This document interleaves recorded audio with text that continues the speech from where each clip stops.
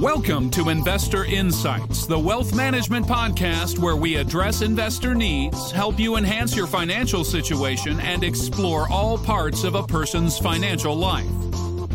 And now, the host of Investor Insights, Mike Williams. Hello there, it's Mike Williams, and thanks again for coming back to the podcast. This episode we're going to call Apocalypse No. Not Apocalypse Now. Apocalypse No. We spent the better part of the last 15 years, pretty much since 9/11, as I recall in our notes, moving from apocalypse now to apocalypse later.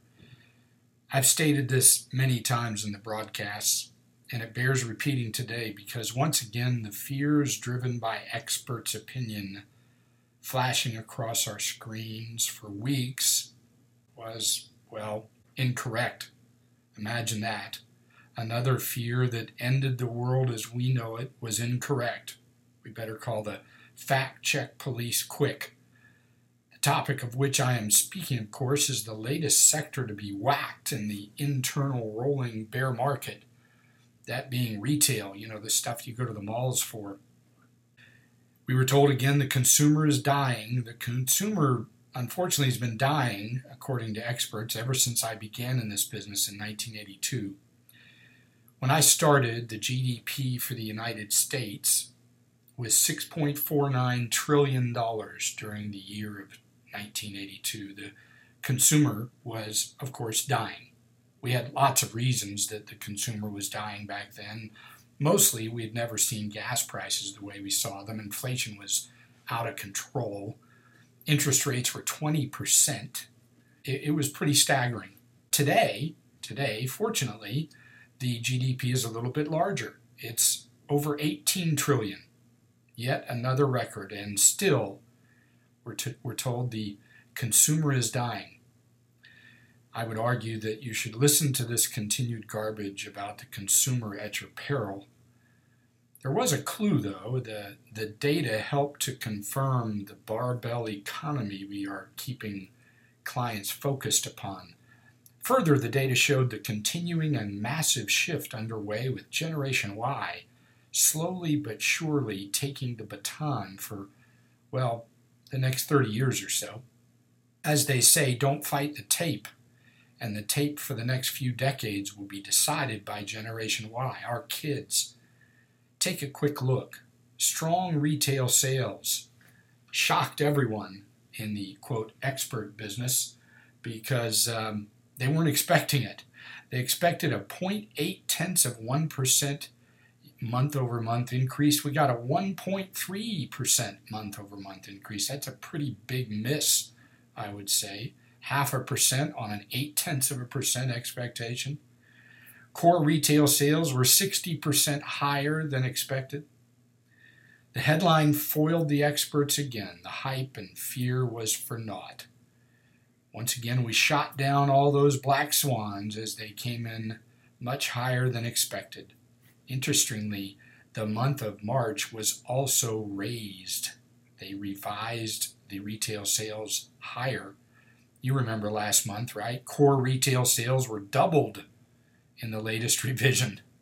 Apocalypse Now has once again turned into apocalypse later. When will we learn? I suppose not for many more years. There's an easier way to do all this, though. The barbell economy is real, and the barbell portfolio carries significant volatility reduction.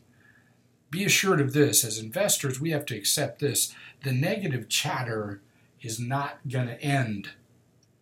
If it bleeds, it leads has been replaced by, if I can scare the crap out of my readers and get their attention, then that goes first, period.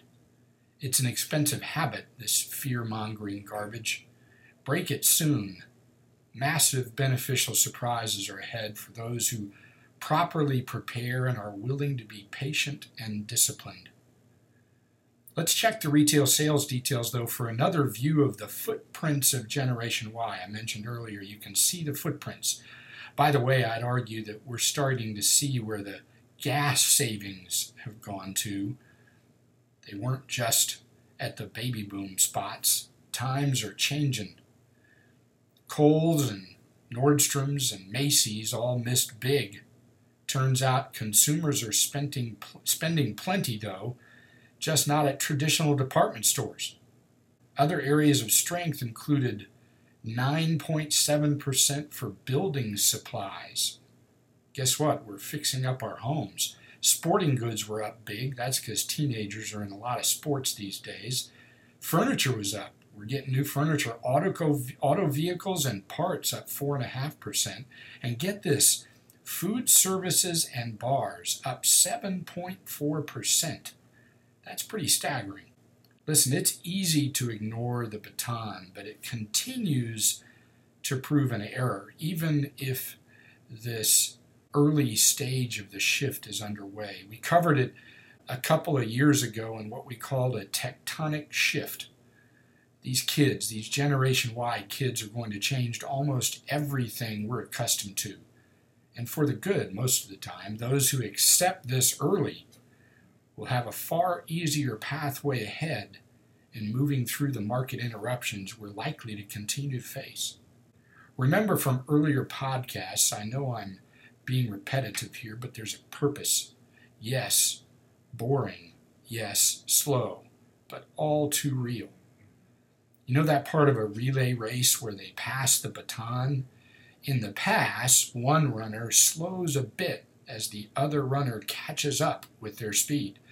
Right now, as we speak, under all the noise and wasted chatter of chaos, the baton is being passed.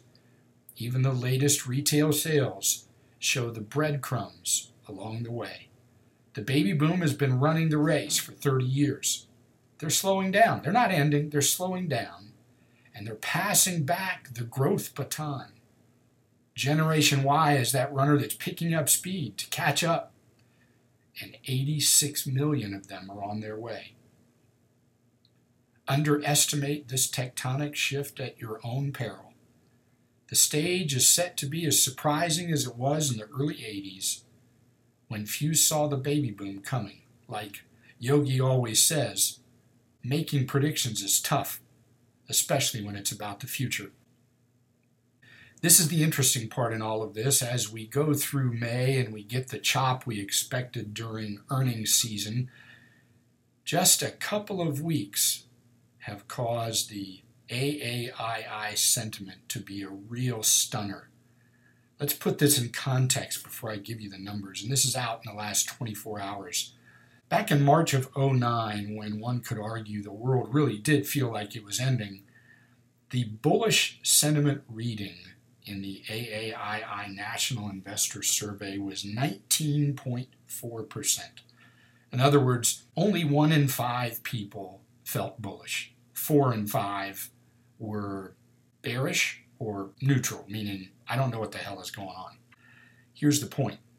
That was 10,000 Dow points ago. 10,000 Dow points. Do you want to know what the latest bullish reading is? 20.4%. Less than 1% away from how bad it was in March of 2009. 10,000 Dow points ago.